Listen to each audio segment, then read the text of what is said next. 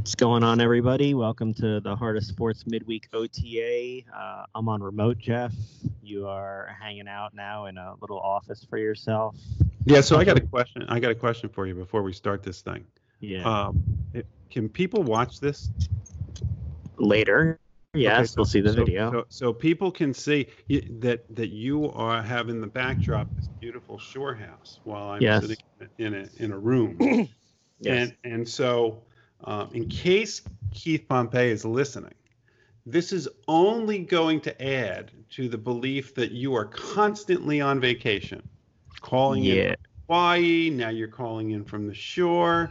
There seems to be this common theme that Jason is traveling the world, finding beaches, and then letting us listen to the ocean breeze in the background as he does a radio show. So I'm not going to say too much because I'm going to get in trouble, but I am here with a 3-year-old and a 3-month-old.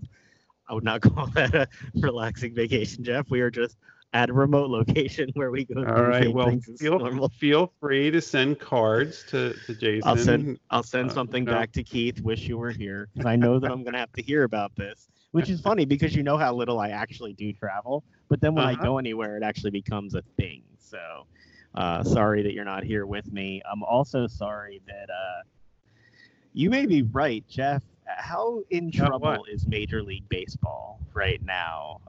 Rob Manfred was on ESPN last night, and I was depressed by how depressed he was. Last week, we were 100% there's going to be baseball. Now it does not sound like there's 100% there's going to be baseball. Who's we? No. Last week, Rob Manfred said 100% there'll be baseball, like he'll impose something. It wasn't me 100%. The players basically called his bluff and said, tell us when and where. And the owners have refused to tell them when and where. And apparently there have been only written conversations since the last week. There have been no negotiations. There have been tweets. It seems like it's getting uglier. Are you keeping your lack of hope going? This is classic how not to negotiate 101. This is the most pathetic thing that I have seen in a negotiation in a long time, at least from afar, because the history of the MLBPA and the MLB is always adversarial. And yes, there's always the union versus ownership fight. But this is a time that they should have been able, they've had months and months and months now to sit down and try to work this out. And if you're right that this has all been by letters, nothing ever gets negotiated well just by doing that. It just people need to be in the same room. And I'm not trying to depress you more, but if they don't get this worked out, no, I think I can. If they don't get this worked out, the CBA expires December 1st, 2021. They could be headed to a lockout. Fans may not be in a stadium to see a baseball game until 2023. If they don't fix this quickly. So here's the scenario. Well, first of all, just back to the whole negotiating thing. We've talked about the negotiations in the past. The fact is, all they seem to care about, and by the way, I'm not blaming all the owners and I'm not blaming all the players. I'm blaming their negotiating teams. Is that all that seems to matter is what always matters in these labor disputes in baseball. Money. No, it's not just money. It's who's right and who they think that the public is going to side with. And the fact is, what neither side has ever gotten is the public doesn't give a crap. They really don't care who's right or wrong. All they care about is whether or not they're going to get to see baseball. So what shouldn't have happened is that these negotiations shouldn't have been in public because it doesn't matter. Nobody cares. Did you look at the MLS? Did the MLS negotiate in public? No, they went behind the scenes. No, and the minute it got public at the end was when it got ugly that there was going to be threats. The rest of the time, they actually handled it behind the scenes. Right. Same thing with the NBA. It's the same thing with the NHL. All we want to hear is the announcement is, when are you coming back? And all they cared about from the outset was who was going to be looked at as the good guy and the bad guy, without ever understanding that it's not about that to the rest of us. It's about whether or not we're going to have America's pastime to start. They don't understand how important it is to a segment of the population to have some sense of normalcy. And some sense of normalcy to some of us has always been to get to baseball. Spring has always been a constant. For as long as you've known me, The fact is, you can see my attitude pick up once we know pitchers and catchers are about to report, and I'm not the only one. And I know that I am the perfect demographic for baseball because the average age is 50. Yeah, you got disposable money. You're 50 in your 50s. It's my age. But no, you're like perfect on every level for them. You go to games.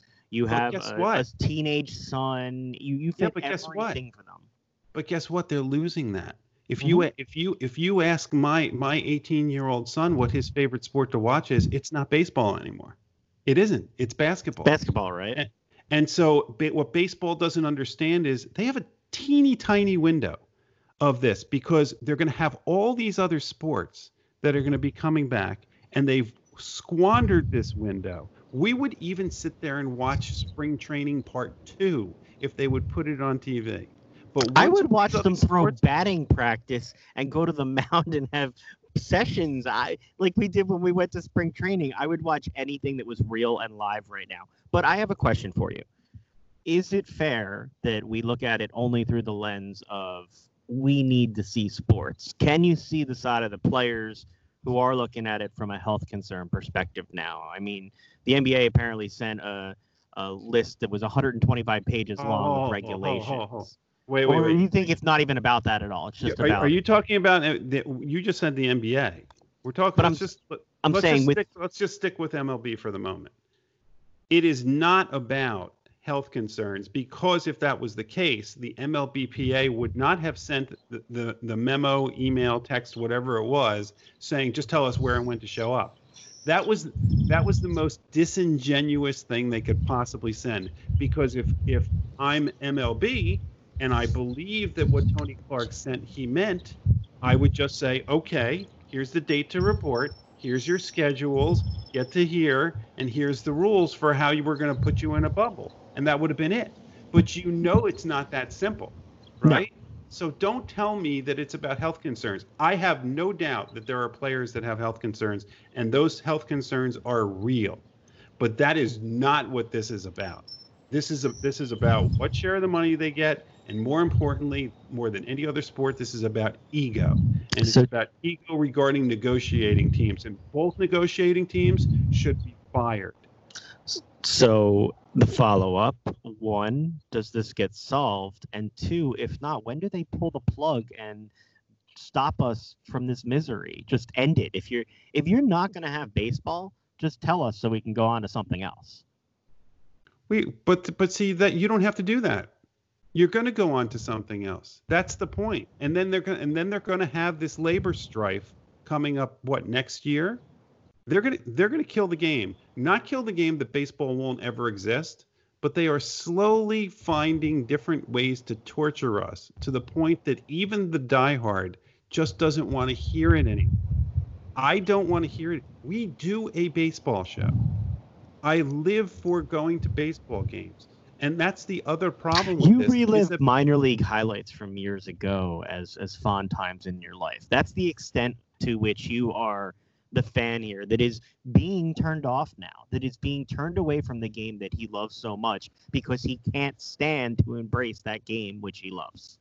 You and I go to minor league stadiums as part of our living, going to interview people and now watching them grow up and hopefully become professionals, and treating them like they're like, distant cousins or sons that we want to see make the majors. And we're getting to a point now where those kids are being neglected. That MLB draft was an embarrassment. The way that it was handled, the way that it's going to end up. You mean all 7 rounds? 5 rounds. I thought it was 7. It was 5 this year, all 5 rounds instead of 40 that it normally is. Yeah. So then all that happened is all these kids that were in college and these high school kids who also lost their senior year or whatever year they had in college, lost it. None of them, they got to play a couple games before all this happened.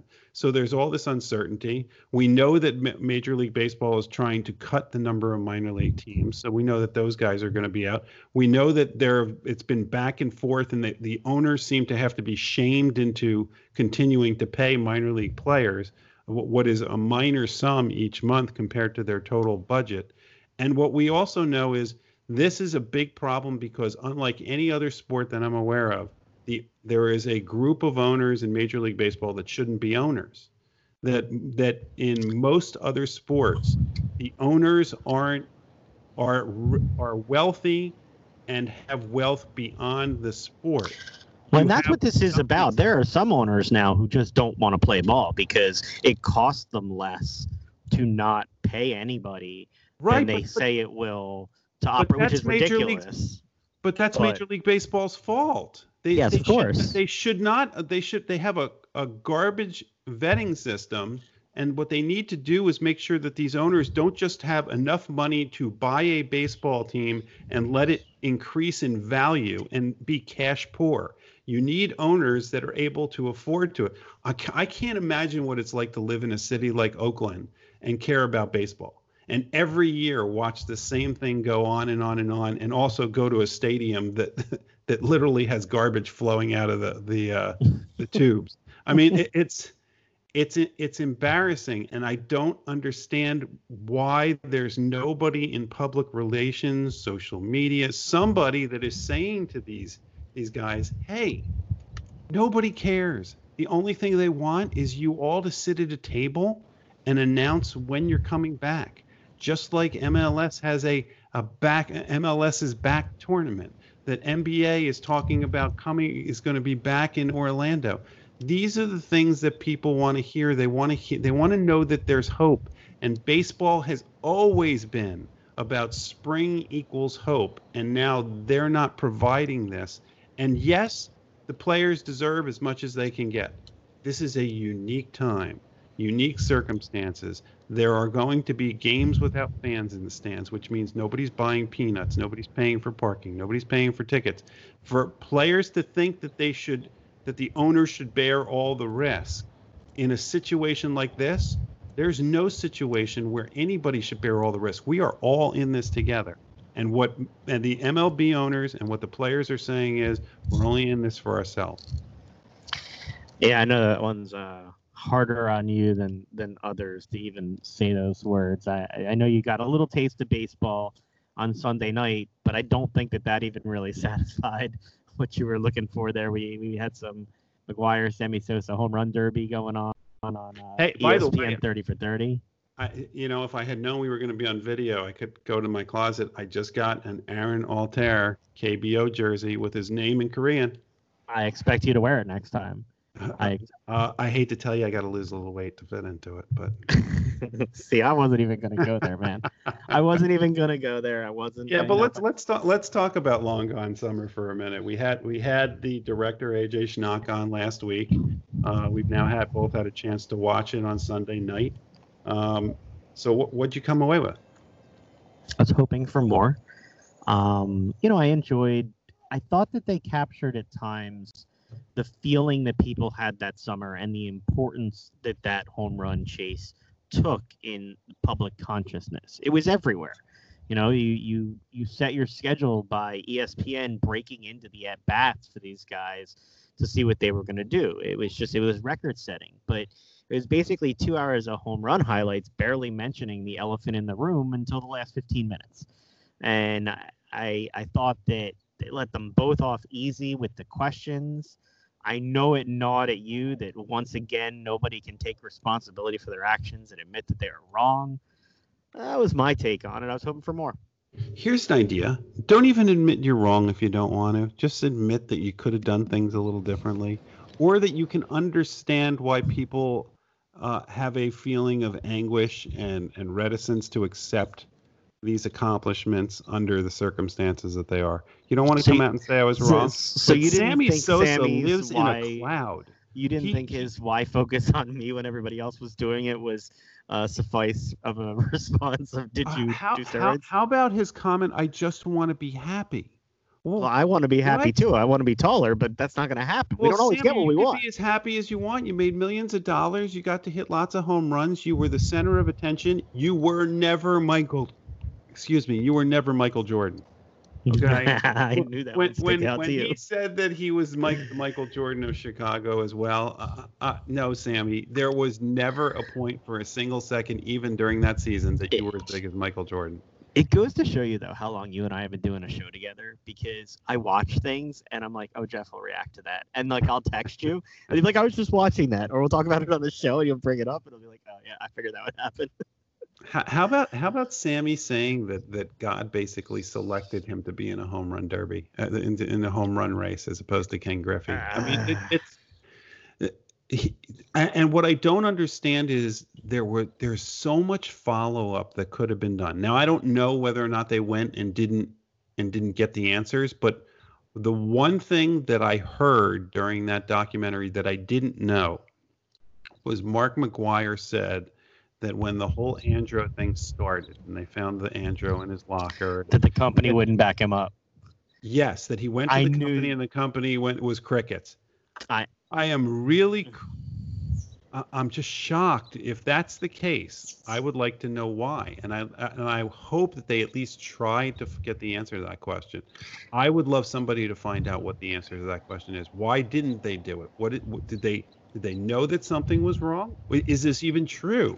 Is Mark McGwire? I mean, because the one clip they showed of Mark McGwire testifying was, I remember watching Mark McGwire and Rafael Paramaro testify, and Mark McGwire saying, well, what's the difference? What answer I give you? It was the height of arrogance to appear before Congress and do that. Just like, by the way, Sammy Sosa, who speaks perfectly good English, to have somebody stand there and read a statement instead of him speaking at that time. Yeah, it was an interesting 30 for 30. Like I said, I was hoping for a little more out of it. The Lance one kind of gave me a window into him a little bit more. I thought the Jordan one, for our questions about it, gave me a window into him more. I didn't really feel like I got a window into either of them in this. I feel like I got a window into the show that they put on that one particular summer. And maybe that was the goal of what they were doing. But I thought that there was more of a story to tell about both of them, and before, during, and after for baseball. Yeah, I mean, there are so many interesting stories that could be told out of that. One of which is, if you've ever seen an interview with Ken Griffey Jr., Ken Griffey was apparently the one who didn't take any of that stuff, and you never saw his body increase in that size. And he apparently was approached about it and said, that I don't want to take that stuff. I'm not going to do that.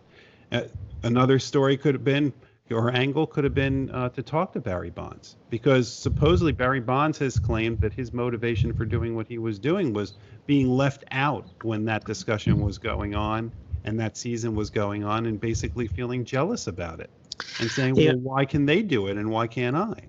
I mentioned last time we did this on the OTA that when I had sat with Bud Selig, I thought that I had talked to him about this. I asked him more about Barry Bonds and that home run chase and what it was like there. He did talk about how he felt like he did what he could in the time that he could, and that the union viewed it as an issue of privacy. But I didn't ever ask him specifically about McGwire and Sosa, but they did have comments in that documentary that Selig made at the time, cheering them both on, saying how great that they were for the game. Right. Yeah. So And then there was this period of time that elapsed where nobody really talked about it right after they did it too. I think, what AJ did well was capture the moment. So, he grew up as a Cardinals fan. And so he recreated a moment in time that was big, especially for St. Louis and for Chicago. I didn't even think about that, how big that must have been for people in the Midwest who got that signal. I mean, I remember when I worked in Iowa, and you would get that signal kind of all over the place. And there isn't a major league team in Iowa out there. They had the minor league Cubs in Des Moines, but you listen to the Cubs or you listen to the Cardinals. I lived with a family on my first political campaign. Their nephew was a pitcher for the Cardinals. And we took a bus one day from Dubuque, Iowa, over to Wrigley Field to see a game. So I guess I didn't realize, being on an East Coast, that how big that was for the area. It might be. I'm trying to think if there is a bigger rivalry in professional sports than the Cardinals and the Cubs. because of their somewhat proximity to each other, because they play each other so often, because of the long history of it. Other than, I'm leaving out college sports, but with regard to professional sports, I don't know if there's a bigger rivalry. And the fact that they played each other so many times during the season, so that it was kind of head to head. It was a home run derby, and that McGwire came up, then Sosa came up, and you had this, 8 at bats per game. He did it again. Except in the game that Mark McGwire was thrown out in the first inning. Oh, could you imagine being a fan that paid to go to a game that day? Well, I wouldn't have thrown things on the field, but no, because you don't believe in that. Yes. Can I make you depressed even more before we go to NBA to finish up? Oh, you're not going to tell? I thought maybe you'd talk about the Ohio State waiver, but go ahead. Oh, I was going to save the Ohio State waiver for when we're on the air, actually. I was going to let you go live with that on the radio. Yeah, percolate a little bit. Okay. Eagles have a problem. Brandon Brooks torn Achilles out for the season. It's the other Achilles, not the one he tore previously. Huge problem for this team going into the season. Okay, so when you heard that, then who did you immediately think, okay, this opens the door to Jason Peters coming back?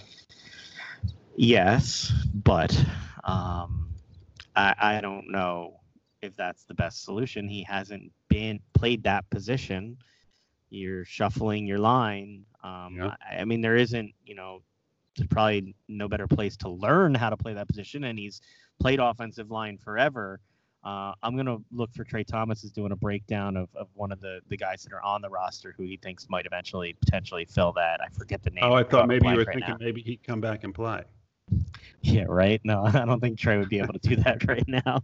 See if we can get Runyon and Thomas to come back and play. Runyon and Trey back out there. Well, to be fair, though, it may not really matter that much because who knows if the NFL will be back in time. Well, look, I mean, you've got Zeke Elliott now.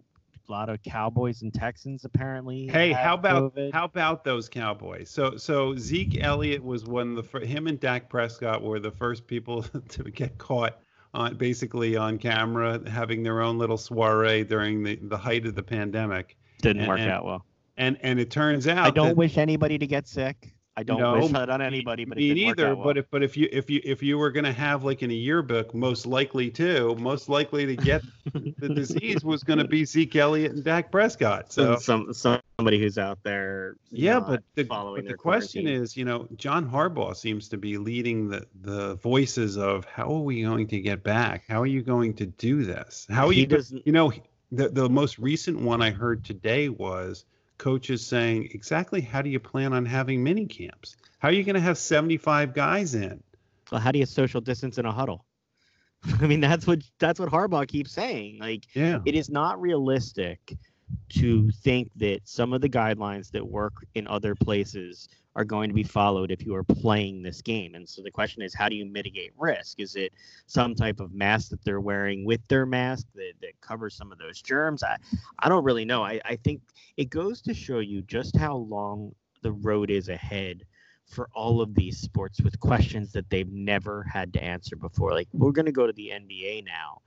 And you got some of their players in sort of an open revolt that, the guys at the top may have said that they're ready to come back and play ball, but a couple hundred people on a call on Friday night. I know Kyrie Irving is not the best spokesperson for that group, possibly not the best messenger, but it sounds like some of the NBA players aren't sold on coming back to play some basketball, Jeff. If the earth was flat, maybe the virus would just fall off the edges of it. Oh, look at you. Shots fired at Kyrie Irving right there. No, the message that he and other players are talking about is an important one. Unfortunately, Kyrie is not considered the most genuine of figures to be carrying the message, considering what we've heard, at least what we've heard come out of the meeting the week before, is Kyrie, who wasn't going to even play in any of these games, nor was his team in any position to win anything this year, even though I think they'll make this playoff group, is that Kyrie was asking what kind of food they were going to get served and what kind of adult beverages were going to be provided to them. So, isn't that what you do when you go everywhere? You call advance ahead and say, "Hey, I'm coming over. What adult beverages will you be serving me?" What kind of swag can I get for free while I'm not playing and I'm just hanging out with my teammates? Yeah, you don't go to a party unless they're giving a goodie bag away. Look, I'm not the person, probably the best person to carry a message, but it just seems to me that if you want to have an impact, I mean, we talked about professional athletes having this stage to get a message across. Where the NBA is going to have the biggest stage in the world. All eyes will be on the NBA. Yes, people will watch the NHL. People will watch MLS, but the NBA is going to be the premier platform. The ratings will be through the roof. And if they can play basketball, give us a sense of normalcy, and at the same time have that platform to advance that message in a positive way, how would that not be a good thing as opposed to not playing? How does not playing keep the focus on something else when you can amplify it with the megaphone that is your position? Yeah, I don't think that if your goal is to use your platform, what better way to do it? All eyes will be on you. I watched Adam Silver's interview last night. He talked about the ability to potentially do symposiums and other things with law enforcement community members to really try and start a dialogue and a discussion and a conversation about what is going on and where these players stand and what role they can play in moving things forward. And I don't see how not being a part of that conversation or being there necessarily helps their cause. Now, I think for some of them, again, it's a health issue. Disney apparently is not bubbling off there. Employees will be leaving the property and coming back in, which is ridiculous to me. But those are two separate issues. Let's assume that they can do this health-wise safely. Okay, then the question that we're left with is whether or not you play, because you either play or don't play in order to advance a message. And to me, you have such a great opportunity to advance a message. Let me ask you a question. We're in Philadelphia. When you have seen the marches on the streets and the signs of solidarity, who's the person who has been most prominent in that in Philadelphia? Tobias Harris. Exactly. Yeah. So it doesn't that bring attention in a positive way? When it came to what was going on in Montgomery County, who was the voice? Tobias Harris. So athletes, particularly the NBA, and by the way, as good as Tobias is, and as known as he is, he's not even the star of this team. He's maybe the third star on this team. And look at the message and the platform and what he's able to do with that. And so why would you not want to take the opportunity to use that platform?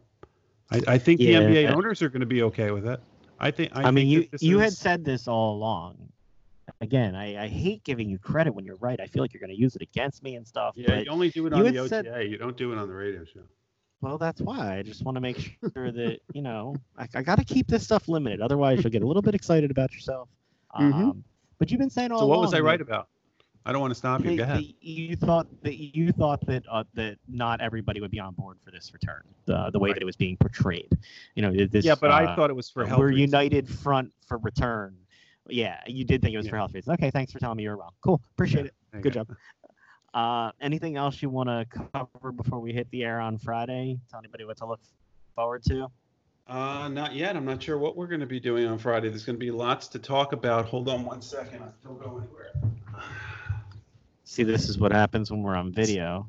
Yeah. Oh, you can go get your Michigan flag. I'm getting a little cold, so if we're going to talk about Ohio State on Friday, we can talk about that. We will talk Ohio State on Friday, and their permission by the way, to play. if they're doing the waivers, everybody's going to have. I have an income. Don't yell at me. So don't yell at me. Sit back. So. Yeah. Yes. So we. No. So I mean, we'll get it added on the air. We will talk about the attempt to now buy the Steelers part in for the Sixers ownership, along with their. They've done it, right? So they got 5%. Yeah. Okay. and I've heard from some insiders on some interesting takes on why they're doing. So Okay. we'll discuss that on Friday. Okay, we'll save that for the show on Friday. Join us at Yeah. 4 p.m. on 610 ESPN. Jeff, you go take care of yourself, and I'll be back in town in a few Will days, do. and we'll Enjoy talk the about week. everything then. Later.